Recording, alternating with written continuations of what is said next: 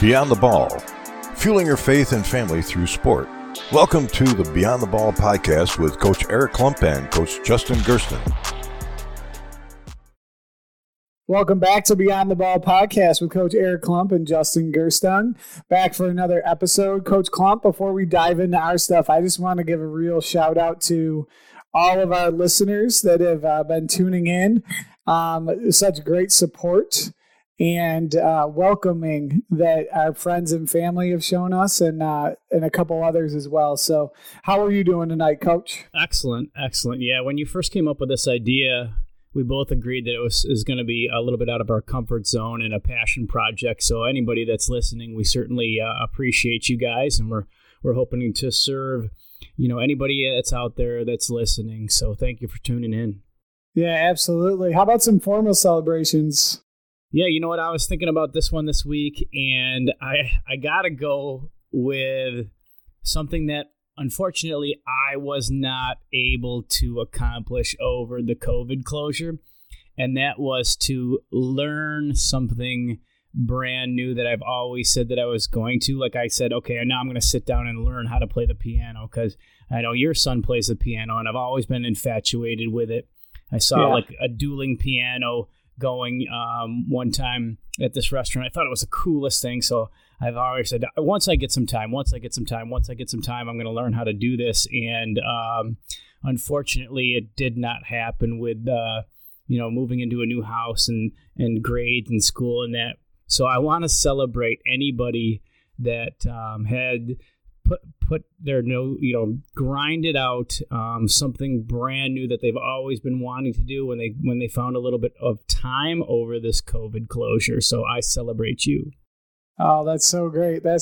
My celebration, as we're taping this episode, Major League Baseball is firing back up today, and the NBA season is just around the corner as well. So I'm going to celebrate, professional sports with maybe getting back onto the field or getting back into the gym.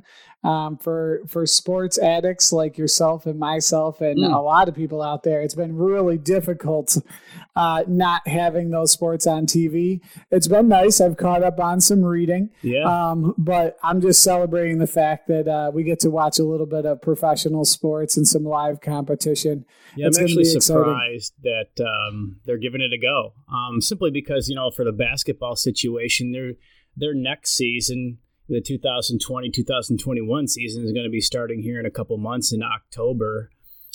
So with the baseball, I kind of figured that it would get up and running. I was looking forward to that. And but basketball, I'm very excited that they are going to continue the season and see what happens. Yeah, awesome. It's going to be so good.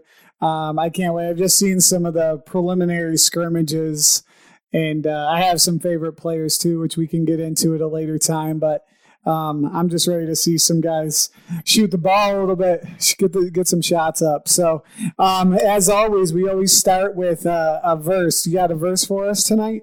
Actually, I'm going to take a little detour from the verse because a very good friend of mine and his family for my birthday just recently got me this wonderful book called The Garden by John Gordon. And I wanted to share something with our listeners that he wrote. And awesome. It says, "The devil will fill our minds with lies that we aren't good enough, that our future is hopeless, that we don't have what it takes to succeed, that no one loves us or will love us, that our best days are behind us, that we aren't smart enough, tall enough, good enough, that our dreams won't happen, that our mistakes of the past will define us." And I was just thinking about that and how much growth that has been happening even through this closure with a lot of my friends and family, and moving, like we talk about playing present and having faith that the good Lord has this just perfect plan for us, and not to worry about what's happened in the past, because, we just got to grow from it and be resilient. Yeah, I mean, it was such great words of encouragement. I think as I'm raising 4 children of my own, I think with 2 of them in middle school / high school right now, I think those are words that our young people need to hear because, and I have to remind myself of that as a parent because they will make mistakes, right? And you want them to fail safely because now's the time to do that failing because you're in a good environment to maybe bounce back. But that's not always easy when you're in high school and you're at those, younger ages. Experience, always gives you, 20/20 vision after the fact. But when you're that age and you're experiencing it for the first time with friendships and who you should be friends with and who you shouldn't be friends with and what kind of standard you should hold yourself to in the classroom, all of those setbacks can really get you down. So those words are really encouraging. You just got to keep moving forward and try to make the best of the situation and challenge yourself. So I really love those words. They're so good. Life it gives you the test first, and oftentimes we're going to fail and then learn the lesson. Like in school, we're getting taught the lesson, a lot of different creative ways to learn information, and then we take the test. But in life, we're throwing a bunch of different tests, and right now it seems like the younger generation that's out there is just so afraid to put themselves out there and fail, but that's what it's all about. Yeah, I think, as we move along, some of the kids that really inspire me in terms of former students and now graduates as they move into college are the ones that really embrace their time in high school. And I know it's not a great situation for every student and every kid has their challenges. It's not going to always be easy, but some of the kids that really seem to thrive are the ones that put themselves out there and are not afraid of what other people think. And they're not ashamed of their success and they're not ashamed of their effort. They just are relentless in their pursuit of being the best person they can be. And so such good words tonight. Yeah, they're constantly chasing their purpose, what they can get into instead of popularity. Just like you said, I celebrate those students that are constantly putting themselves out there, trying new things, meeting new people, because it's tough. So just keep doing what you're doing and don't let anybody detour you from what you love to do. Yeah, absolutely. And so I think that is a perfect segue into our next conversation, which is with our guest tonight. Coach Mike McDonald is going to be joining us from Daemen College. Coach has run the gamut through a lot of levels of college basketball and has a bunch of sons that he coaches up as well in his own household. And so I'm really looking forward to getting his thoughts on those same words and ideas about just putting yourself out there and getting after it. So Coach McDonald is going to join us. Coach, any thoughts on him before we welcome him in? No, he's exactly why we wanted to have this podcast. Basketball, faith, family, working as a unit, moving together as a family, just some great stuff. I can't wait to hear from him. Awesome. So we're going to take a quick break and we'll be back with Coach McDonald. Thanks for listening to this episode of Beyond the Ball with Justin Gerstung and Eric Klump on the Hoopheads Pod Network. Our roster of shows includes Thrive with Trevor Huffman, the CoachMaze.com podcast, and our latest release, Players Court, with Joseph Harris. If you're an NBA fan, be sure to catch one of our new team-focused shows, Cavaliers Central with Justin Matcham, Nuck If You Buck with Devin Zanskis, and Grizz and Grind with Elijah Campbell. We'll be adding more NBA markets in the weeks and months ahead, so keep up with our latest updates on Twitter @HoopheadsPod. I'd love for you to check out our flagship, the Hoopheads Podcast, hosted by me, Mike Klinzing, and my co-host, Jason Sunkel, the go-to podcast for basketball coaches at any level. Now let's get back to Justin and Eric. All right, welcome back to the Beyond the Ball podcast with Coach Klump and myself, Coach Justin Gerstung. We're joined on this episode by Coach Mike McDonald. Coach Mac, how you doing? I'm doing great, Justin. How are you?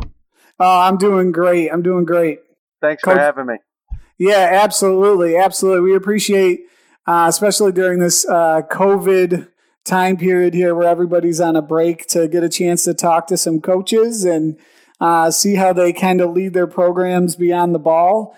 So I'm going to give it over to Eric right away and get this conversation started. All right, Coach. Thanks for coming on with us and taking a little time out from the Yankees game here, opening night. So we always start out the pod. Thanks, Eric. We know getting you don't to like know. the Yankees, though. Oh, you had to put that out there. All right, we're losing listeners for me. But so we always start out the pod asking some of our coaches, and Coach has been doing it for such a long time in the Western New York area. So maybe somebody that has been a huge mentor to you. So we call those the hero section. Somebody who's been a big-time hero or a mentor for you in the game of basketball. Well, I think you look at that two ways. If you look at it as a mentor, I had a couple of guys I worked for at Canisius College. One was Marty Marbach, who hired me. And the other guy who was really a big mentor was John Beilein, who everybody knows was the Michigan coach and was Cavaliers coach for a minute. And I think so. Especially John was very much a mentor. I've also found that I think you find mentors a lot in some of your peers. And I always say this. I had a great chance when I was at Canisius. I worked for John and for Marty, but I worked with some great guys. And some of my closest friends I talk to all the time, Dave Nyland, who is the head coach at Penn State Behrend, has won over 500 games. Kevin Broderick is the head coach at Nazareth in Rochester. Phil Seymour, who just stepped down as the head coach at Fredonia State, is a guy I'm very close to too. So it's, I think sometimes you can't forget that you have mentors who are older, but you have, your peers can be really good mentors too. Coach, I think that's an amazing comment by you. I think one of the reasons we're even here tonight, doing this podcast is because Eric and I are not only like high school, former rivals, but now we're coaching rivals as well and really good friends. And I would think we say to each other all the time, like iron sharpens iron, just the idea that, these coaches that you're coaching against and with that are your friends are making you better all the time. And I would agree with that statement wholeheartedly. Mentors can come in all shapes and sizes, I think. Yeah, without a doubt. And it was weird because I was at Canisius, and then I get let go there, and I ended up at Medaille, and Medaille was in the league with Penn State Behrend, and Dave Nyland's the head coach at Penn State Behrend, as I said, hugely successful. And we had to go against each other, and that's not easy, but that's kind of what happens. Do you guys ever get together? I know Justin and I work a lot of camps together where we can see and almost steal so much information and drills. Did you get that opportunity when you were a young coach to work with all those guys that you were talking about? Yeah, you know what? We did that. I kind of, like you guys, I grew up working camps, and I always say that if people want to talk about how you're going to connect with people, and connect in the coaching business, I'm a big believer in working camps. And even though the camp business is kind of, obviously it's on hold this summer, but right. It's a little different than it was back when I was breaking in the business. I think that's a great way to kind of network and meet new friends and find people that you can learn from and steal an idea, steal a drill. I mean, let's be honest, we all steal and copy, and plagiarism is accepted kind of in our profession and from that point of view. Yeah, I think if I were to jump in, I mean, I'm 40 years old this year, and I think looking back, I started working your camp, I think was the first camp I ever worked when I was in college back when you were at Canisius. And I think you're spot on. Some of the guys that I met at that camp, I'm still friends with and, connect with today, from Coach Rappel, who was at Hutch Tech, to Coach Shunk, who's been on our program. Like, those guys just gave me opportunities as a young guy to try and figure it out at your camp. And, as it's progressed, I mean, those are the relationships that you keep for a while. Well, yeah, Justin, I remember when you were working the camp at Canisius, and then you followed me over to Medaille camp, and then all of a sudden you started having kids and you couldn't work camp anymore. Yeah, which is part of this podcast, which is about finding balance between the coaching and the family. Yeah. It's always a struggle. It's always a struggle. You pick the right thing. Spend time with the family. You can always come back and work camp later. Yeah, that is true. That is true. Coach, in your travels, what kind of hardships Can you think of any that come to mind that maybe you had to work your way through that moved you forward as a person? Well, and you had tipped me off a little bit about you were going to do the hero and the hardship thing. And I think the hardship, first of all, I was the head coach at Canisius back on May 5th, 2004, when we had a young man, Richard Jones, pass away. And let me tell you, there is no greater hardship than that. Right. The walk down to the locker room to tell the team that he had passed away. He had an enlarged heart. He collapsed during a drill. I mean, that's a real hardship. I mean, sometimes somebody says, "Oh, I lost a triple overtime game," something like that. That's not a hardship. You realize what you're in this for and what you're doing this for. And maybe when you're younger, you don't make the connection that it's really about people. It's about basketball, and I always say it's no different than teaching math or teaching history.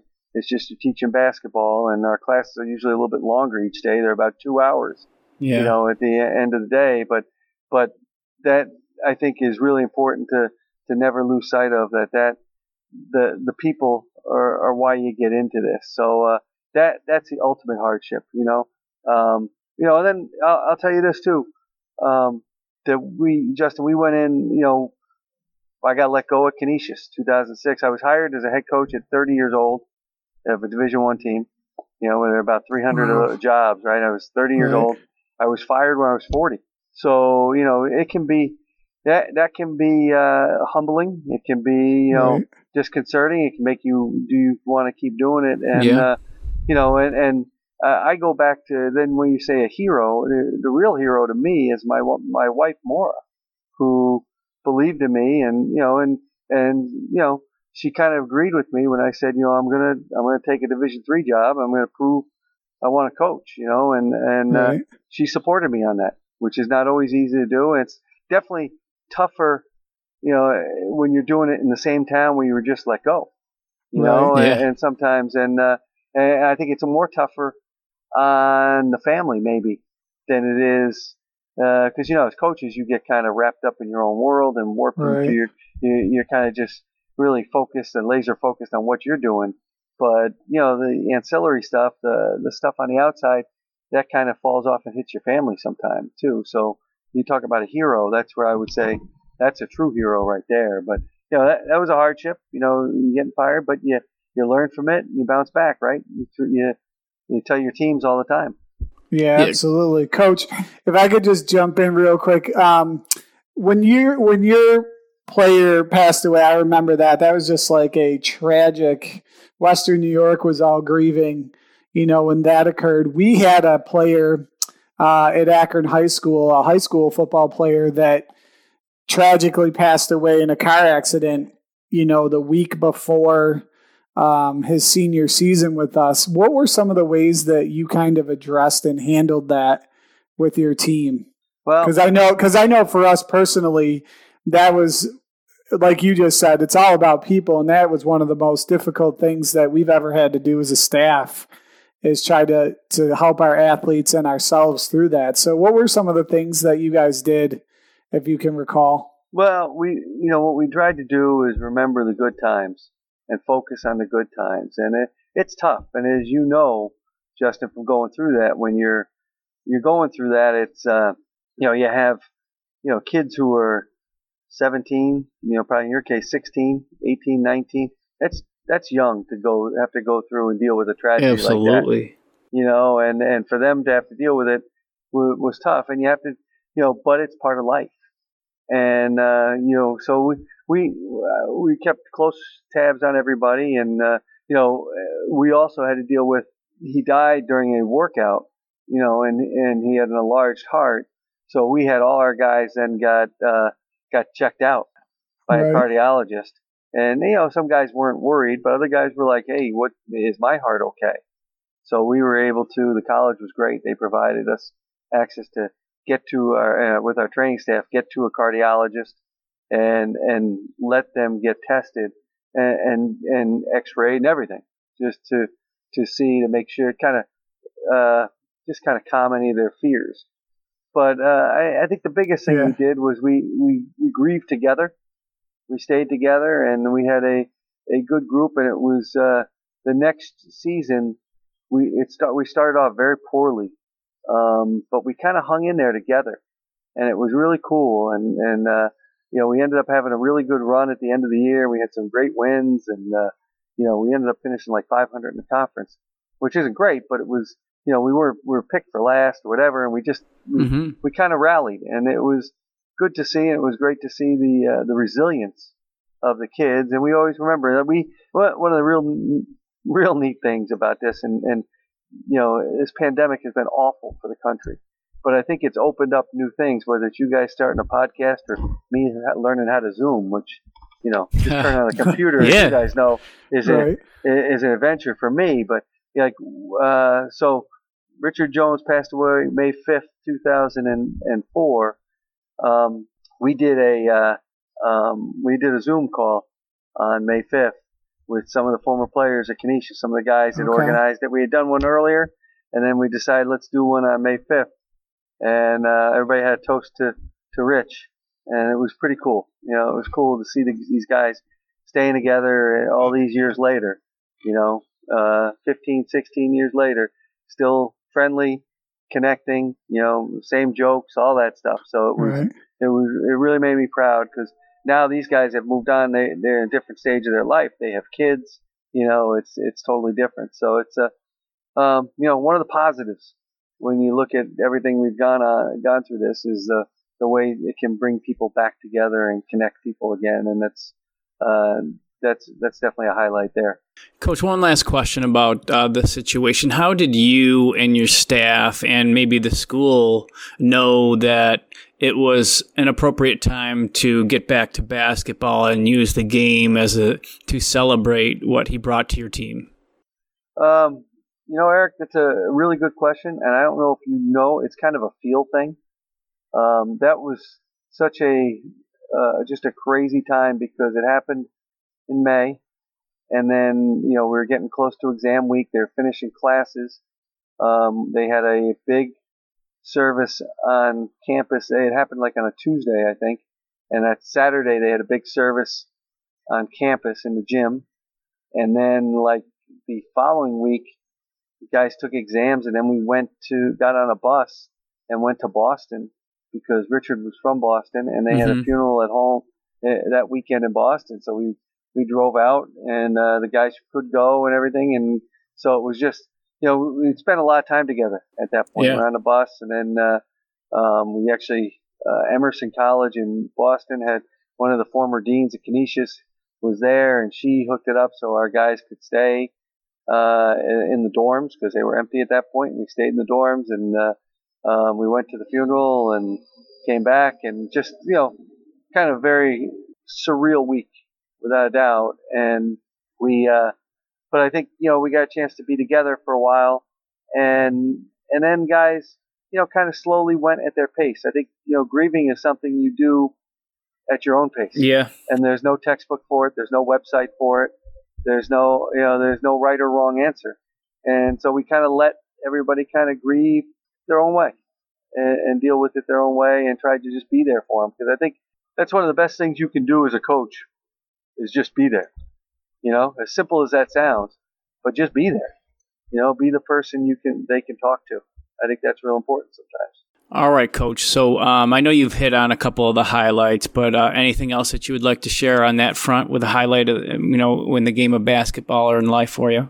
Well, I think, obviously a highlight in life is my family. That's the biggest thing. I have 4 boys, and they're all, different ages now. 2 have graduated, played in college. 1's playing in college right now. Nick is playing at Niagara, and then I have Mark, who's going to be a freshman at Canisius High School. So we, that's the truest highlight. If you're asking for, a highlight, the generic kind is like, hey, the connection you've made with young people, and being a part of their lives, and not only seeing them graduate, but like I said, seeing them in a Zoom call is really cool too. I think if you wanted to talk basketball wise, you pick games and comebacks, or just like you pick losses and everything like that. And I've been a part of some really cool moments. I think, a couple that stand out was, after I got let go of Canisius, I ended up at Medaille, which was right around the corner from Canisius, and it had been a terrible program. And they had been 4-46 the 2 years before we got there. And we went there, and the first game we played was at Case Western in Cleveland. And, people listening might not even know where Case Western is, right? But to us, it was like going to play the Celtics, and it was their tournament. And we ended up being down and coming back and winning. And I still remember standing outside that locker room, and I get goosebumps thinking about it. Gabe Michael was one of my assistants, Chris Moore and Todd Kane, and they wanted to go in the locker room. I said, sit back and just listen, because that's the greatest sound a coach can hear, is your team working so hard and winning, and having them just celebrate like that is an awesome thing. So I think that, and then I got lucky. We had some really good players at Medaille, and I think our second in 2010, we went to the NCAAs for the second year in a row. And afterward, I remember we didn't even have really a locker room. We had like a dining room. We changed it. And after the game, we went in, and I went in, and they dumped water on me. Guys are jumping around. It was great. And I remember bringing my wife in and the kids, and I just said this because we had a lot of guys who had transferred into the program. Mike Birkin had been at Fredonia State, Kelly Candello, all kind of like Rochester, Western New York guys who had transferred back. Ben Kopp had been at Houghton and came back and played for us. Was a great player down at Franklinville.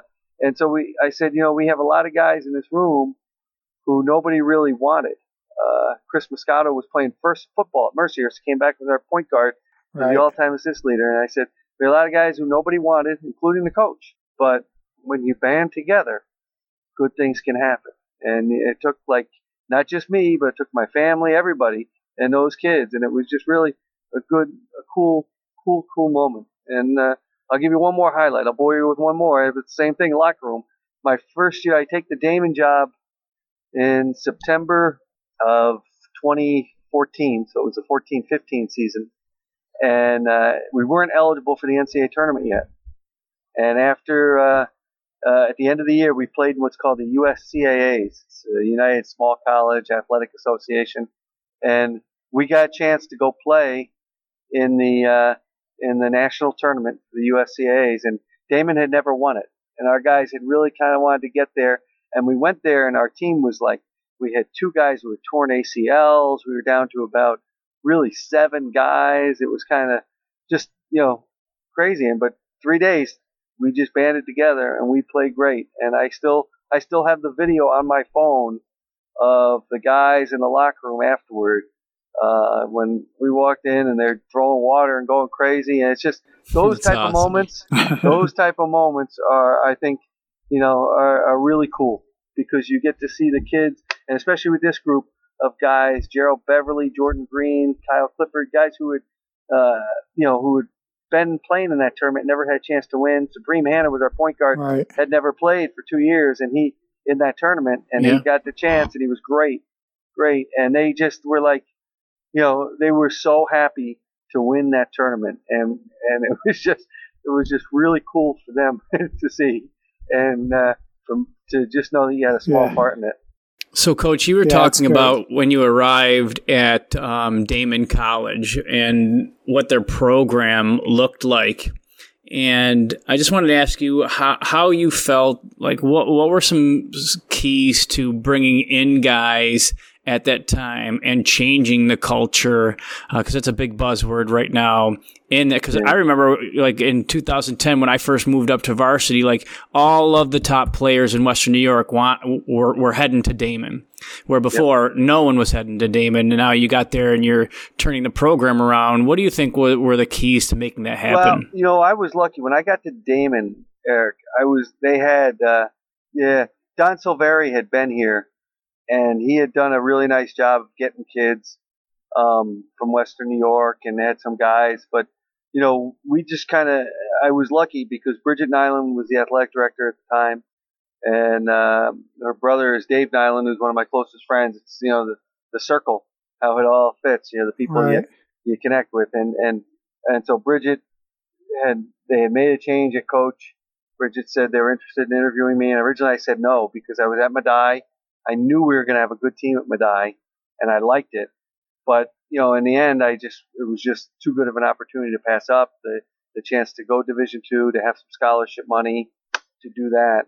And the way Damon was fixed is for students, everything. It was just, there were a lot of really a lot of positives about the Damon job. So when I took it, they had a history of winning, but it had been different in that we were moving full time to Division II, and it was, it's something different, something unique for this area. And, I think we've been able to capitalize with, we've been really good in the 716 and the 585 at keeping kids close to home and giving them a chance to play in front of family and friends, and kind of build on the tradition that's been here. Yeah, Coach, if I could jump in real quick, as a Medaille alum, when after working for you, camp at Canisius, and then you got hired to the Medaille program, I was so excited when that happened. And that's what you mentioned earlier in the pod about me coming and working camp over there. That was my home base. So I was super excited. And then when you moved to Damon, that's where my wife went to college and did her undergrad there. So I was even more excited. You kept getting closer and closer to where I live out in Akron. It just made it easier and easier for me to come and catch your games. But what are you thinking about, like you said, the 716 and 585? For our listeners, that's the Buffalo and Rochester, New York area codes. What are some of the keys other than, family just getting to see them, that you think is attractive for them to come to Damon? Well, I think I'm starting to get worried that any more people in your family have colleges. I might be going to that one next. I don't know. I think, Justin, the big thing for us is obviously the lure of Division II with some scholarship money for the chance to get a scholarship. Is a big deal. So I think people look for that, like, hey, this is something, I can try and get a basketball scholarship and help pay for the cost of education. I think the appeal of Damon. We're a small school with a small class size. It's a really good academic school, kind of a hidden gem. People are starting to learn about it, but really realize how difficult the school it is. I'm sure your wife will tell you that. Absolutely. And so I think that's big. And then I think the fact that, we've tried to treat this like a Division I program, even though we play Division II. We've played, we kind of have an ongoing series with the University of Buffalo. We have, we played Syracuse this past year. We played Siena. We played Canisius. Ironically, my first game I coached at Damon was at the Kessler Center against Canisius. Right. So it was ironic. It just we play a really cool schedule. We're going to different places, and playing. We've played. Even just this past year, we played the number 1 team in the country, played the number 4 team in the country. We beat the number 4 team in the country. We got as high as number 8 in the country in the national ranking. So I think for us people see that success and say, hey, here's a chance where I can be close to home and play at a high level. And it's not Division I, but it's still really good basketball. I was on the phone today with a guy who's a basketball junkie in West New York, and he said, boy, I come to your games and I see how good the level of basketball is, and it really is at Division II. Yeah, it's so good. It's really good basketball. And a lot of local talent makes it easy for the local coaches like Eric and I to get there and really appreciate it and buy in, because we're rooting for guys that we've either coached or coached against. And speaking of some of those guys, a lot of your coaches, and Eric and I obviously coaching at the high school level, have followed in the footprints of our former coaches by now coaching basketball ourselves. But you've had a lot of your former players go on to coach at either the high school level or the collegiate level. What do you think has been so transformational about your connection with them that they've tried to enter that profession as well. I mean, there's a bunch, right? Mark Coppola is one. Keith Hack is one. I could go on and on. Yeah, what do you think? Joe Pollock, Roy Hart. Right. Mike Birkins down the head coach at SUNY Maritime. You know what? I go Adam Stockwell's at Hamilton. He was an assistant at Canisius for me. You know what? I don't know if there's one thing. I hope, just like I learned from John Beeline, that you can balance family and coaching, and that it can be a very rewarding experience and a very rewarding career, even though you're not making the $8 million that John Calipari makes or Coach K makes, that type of thing. Right. But people sometimes get caught up in that a little bit, and I think you realize you can have a really good career and really enjoy what you're doing and really have a good impact on people's lives. And I think that's what we've always tried to do. And I'm hoping that that's what those guys see. And it's to me, it's awesome when I see guys who are coaching, whether they're coaching high school, whether they're coaching college, whatever. I know you had Billy Beeline on. Billy worked for me for a year at Medaille when he was kind of bouncing around, wasn't sure what he was going to do, and it worked out, great for him. He's done an unbelievable job at NCCC. So I think, hopefully that what it's shown is that it is a way you can impact people's lives and give people a chance to have a lot of fun and learn some values through the game of basketball. Coach, you talked about the advice John gave you about the balance. Now, what would you say to a younger Coach Mack as a piece of advice, either for balancing that life or maybe in coaching in general? What do you think would be a great piece of advice you would want to tell your younger self? I would say, remember it's about the people. Remember what's important. Obviously everybody's worried about the wins, the losses, right? All those things. But in the end, I think you got to remember that it's the kids you're trying to help. Majority of the kids that I coach, majority of the kids that you coach, a majority of the kids that most coaches coach are not going to the NBA. You guys are coaching high school, and hopefully you'll get them to where they maybe go play in college. But the ones who don't, you're hoping that through athletics, they're going to learn how to deal with adversity. They're going to learn how to deal with success too, which is important sometimes, and a really good lesson for younger kids to learn. They're going to learn that, hey, you're going to be able to hang in there when things are tough, and you're going to be able to figure out a way and how to work with other people and how to deal with people from all walks of life who may not look like you, may not sound like you, may not have a similar background as you. But it could be somebody that that can be can become really close friends with. So I think all those things, are the most important thing you have to remember. Yeah, you like the wins are important, but, the wins and losses tend to fade away.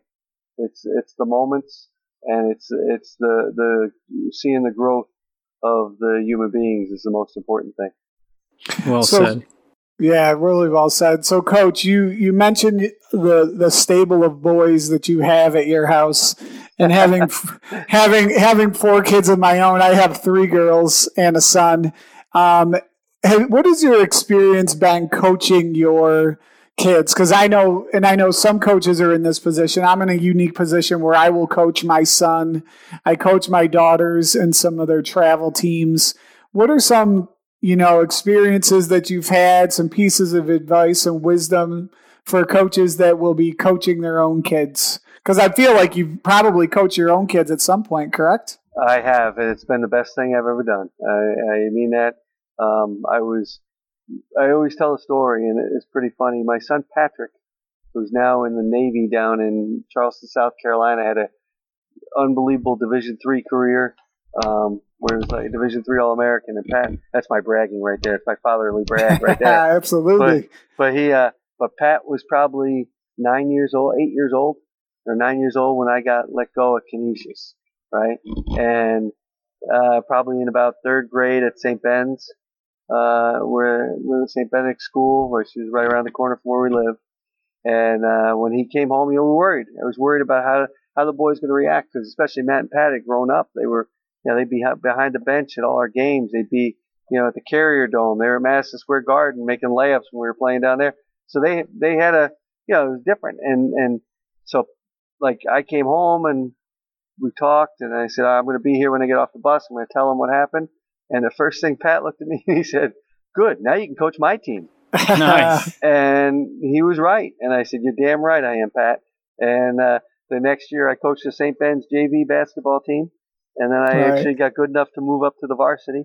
Nice. And it was a lot of fun. And I coached Nick, who is now in college. I coached him in Little League from T-ball all the way through, 6th grade or 12 years old when he got through majors. And my youngest guy, Mark, I coached him too. I got the chance to coach him in basketball just this year. I finished up coaching St. Ben's, my last team, and you talk about a heartbreak. You want a heartbreak? We lost by 1 in the championship game. I'm down in Washington, D.C., getting ready for a conference tournament game, and we're playing the Diocesan Championship at St. Mary's of Lancaster, a team we had beaten by about 15 points earlier in the year. We played them, and we lose by 1 on a two missed free throws and a missed layup at the buzzer. So, it's but that's heartbreak. But, again, it was a lot of fun. Really good group of kids to coach. And so I got to meet a lot of kids and be a part of my kids' lives. So the advice I'd say is do it in a heartbeat.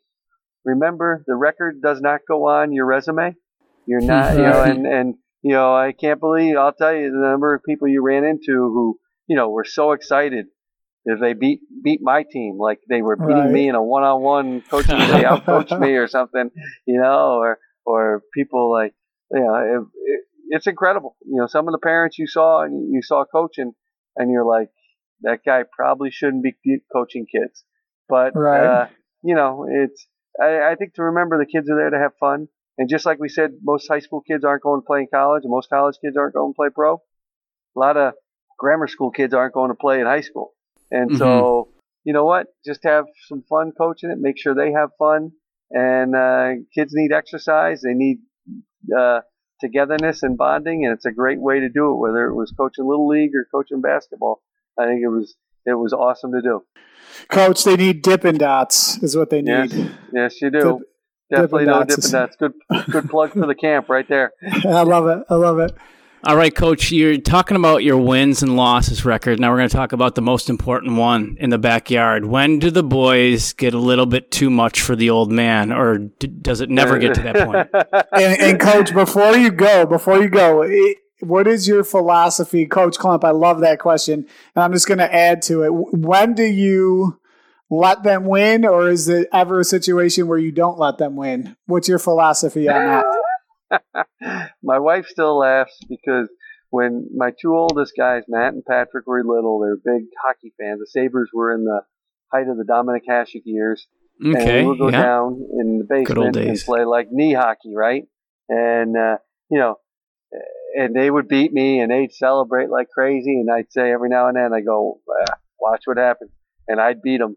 And they would start crying and everything. But again, it's right, the same, no different, right? Learning how to deal with success, learning how to deal with failure, and being able to do that. I think that's the important thing. To answer your question, we joke now. We're like, who's the best shooter in the family? And Nick was 5th in the MAC as a freshman in shooting at Niagara from the 3-point line. But I just like giving them the business now. At this point, I'm too old to be playing anybody right now. But we've had a million wiffle ball games in the backyard, and basketball and pig and all that stuff, and we still do that and have a lot of fun with it. And it's what better to do? I grew up in a family of 7. There are 5 boys, and that's kind of how I got into coaching. My brothers, I was coaching my younger brothers. I have an older brother who coached me, and it's it was always competitive. It still is. When you get back together, and there's nothing wrong with that, as long as you can handle it. You understand how to handle it. You realize there's a right way to lose and there's a right way to win. and it's going to happen to everybody. So you kind of deal with it. But yeah, Coach, we had Ken Stolt on, and I'm not sure if you know Ken Stolt. He's the head of Section 6 football for the public schools. Yeah. And we were talking to him, and he has two sons that have followed him in the football realm, and both of them are coaching at the collegiate level. And we asked similar questions of him. And it's just, for me, it's just exciting to hear you say that, as I have, four kids ages 14 to 8, and, getting after it out on the basketball court at our house, or taking them on road trips to AAU events, or taking them to camps. It's just amazing. And things you never forget. Never forget. Yeah. I mean, I remember the Medaille team went and played at a tournament, Allegheny College in Pennsylvania, and we drove. I took the three oldest guys, and we went down there, and they're staying in the hotel with me. We watched. It was a Kansas-Missouri football game. They still talk about. We were watching on TV, and Absolutely. we won the tournament. There are just so many memories like that. But you know what? You talk about highlight, and you guys asked me that. I can go down the line, and just the way these guys have come up, and it's a real credit to my wife, because I'm not always here, and so to see them and what they become is awesome. And my oldest guy, Matt, he went to Fairleigh Dickinson out of high school and was there for 2 years. Decided to transfer. He transferred to Penn, and he went from playing 30 plus minutes a game at Fairleigh Dickinson and starting every game but 1 and 2 years, his freshman and sophomore year, to he ended up going. He ended up becoming a captain at Penn and not playing as much, but helped lead them to the NCAA tournament. So things like that are really awesome and really cool to see. So just watching them develop, watching them go in their careers. Matt works for the Brooklyn Nets right now. And, oh, wow, nice. So he's in the basketball field. So stuff like that is pretty cool. Is he in the bubble currently? He is not in the bubble. He did not go to the bubble. He's more of the front office. He does a lot with scouting and stuff. So nice. They can only take 35 people to the bubble. So they had to be judicious on who they took. Nice. Coach, we had a same conversation with Ken Stolt, as both of his sons are like in the coaching game right now, and you were talking about how many of your sons are playing at such a high level. Did any of them ever come back and say, "Hey, Dad, you should try this," or "We do this in practice, maybe you should give this a shot," and you kind of bounce ideas off of each other? Did that happen a lot? Sure, definitely did, because this is we talked earlier about stealing, right, and taking plagiarism, and Matt would play at Penn, and I would say, "Hey, I liked what you ran there. What do you do there?" And he would break down what they do. I would do that with what Nick does at Niagara. He'll come back. I'll say, "What do you do for shooting drills? What do you do there? And what do you do there? And which ones do you like?" And those type of things. So I think that's it's a great way to learn. You learn from others, and so if they see something, they'll say, "Yeah." And I'll always listen. You got to be willing to listen as a coach. So, Coach, and speaking of like drills, and I might take this in a little bit of a different direction. I know we're talking a lot of stuff beyond the ball, but for some of our younger listeners that tune in and listen that want to get better and maybe get to that next level, what are some of the things that you would tell, a middle school, younger high school player? You said your son's going into his freshman year. What kind of stuff are you giving him to work on, or is he requesting to get his game in shape to maybe make that jump? I think the biggest thing I would tell a coach is fundamentals. Teach kids to pass, catch, shoot. Everybody likes to shoot now. It's amazing how you see the game change. The early 2000s, everybody wanted to be an Allen Iverson crossover. Have their baggy shorts and try and just make a guy fall. Now it's almost guys want to shoot a step back like James Harden or Steph Curry and shoot it from 45 feet, right. But it's just, in the end though, what it comes down to is being able to pass and catch, dribble and shoot, right? Those are the basic things, basic fundamentals are so important. Footwork is so important. I think it's really important. a high school coach around here who I really respect used to tell my son Matt he was the best pivoter he ever saw. And I said, that's a pretty cool compliment. Nobody wants to hear that. You want to hear you're the best dunker, right? Everybody wants to hear that.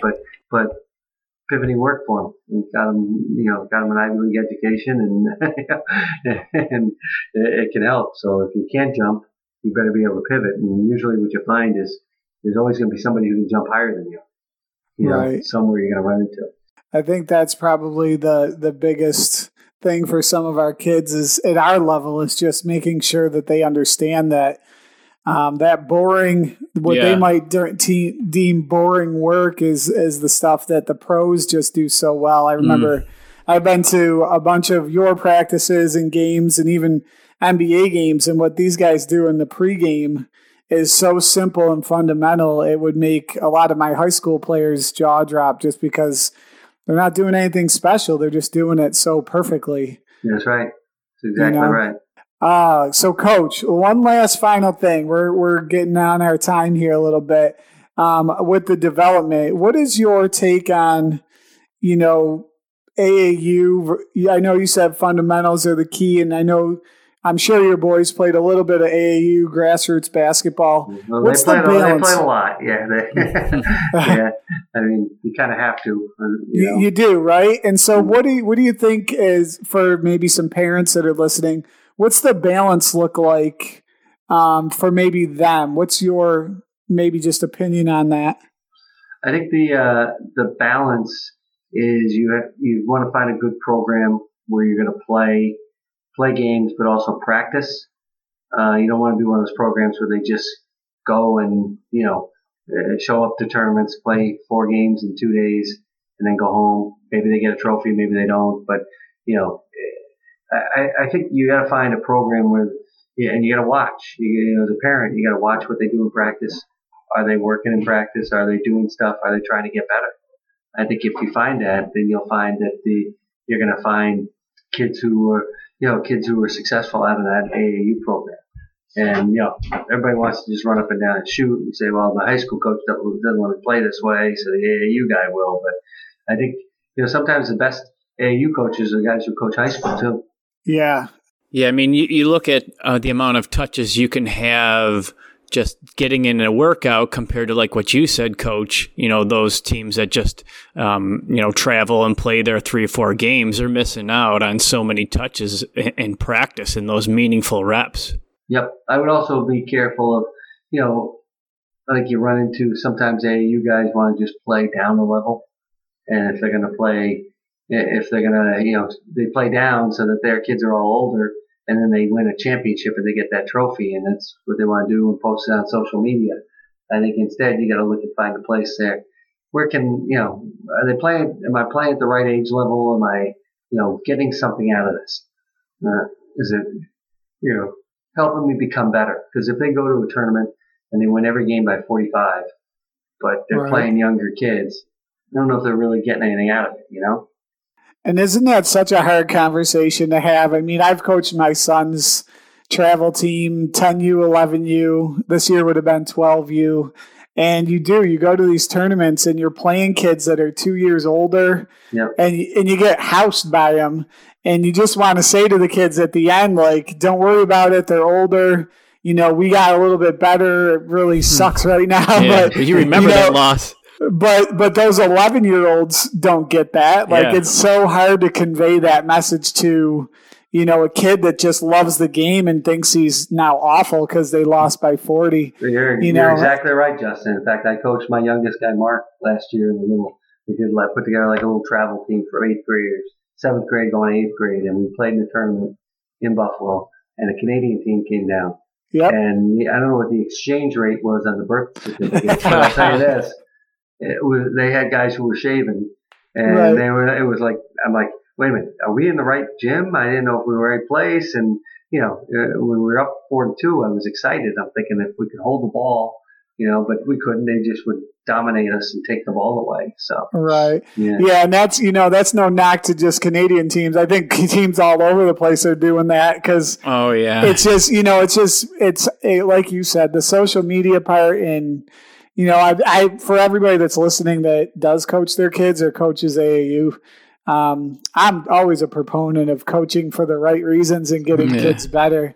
Because just like those coaching wins don't go on, your record, the wins and losses don't really go on the kids' record either. It's all about, getting them better in that process. But hey, Coach, we are at our time, but I really want to say thanks for coming on. You have been a tremendous mentor for me, just either at camp or watching how you conduct yourself on the sidelines. It's been you've been very inspirational to me, and I just appreciate you coming on, helping us out with this endeavor. Thank you, Justin. I appreciate it. Thanks, Eric. Thank you, Coach. Anytime. Good luck this year.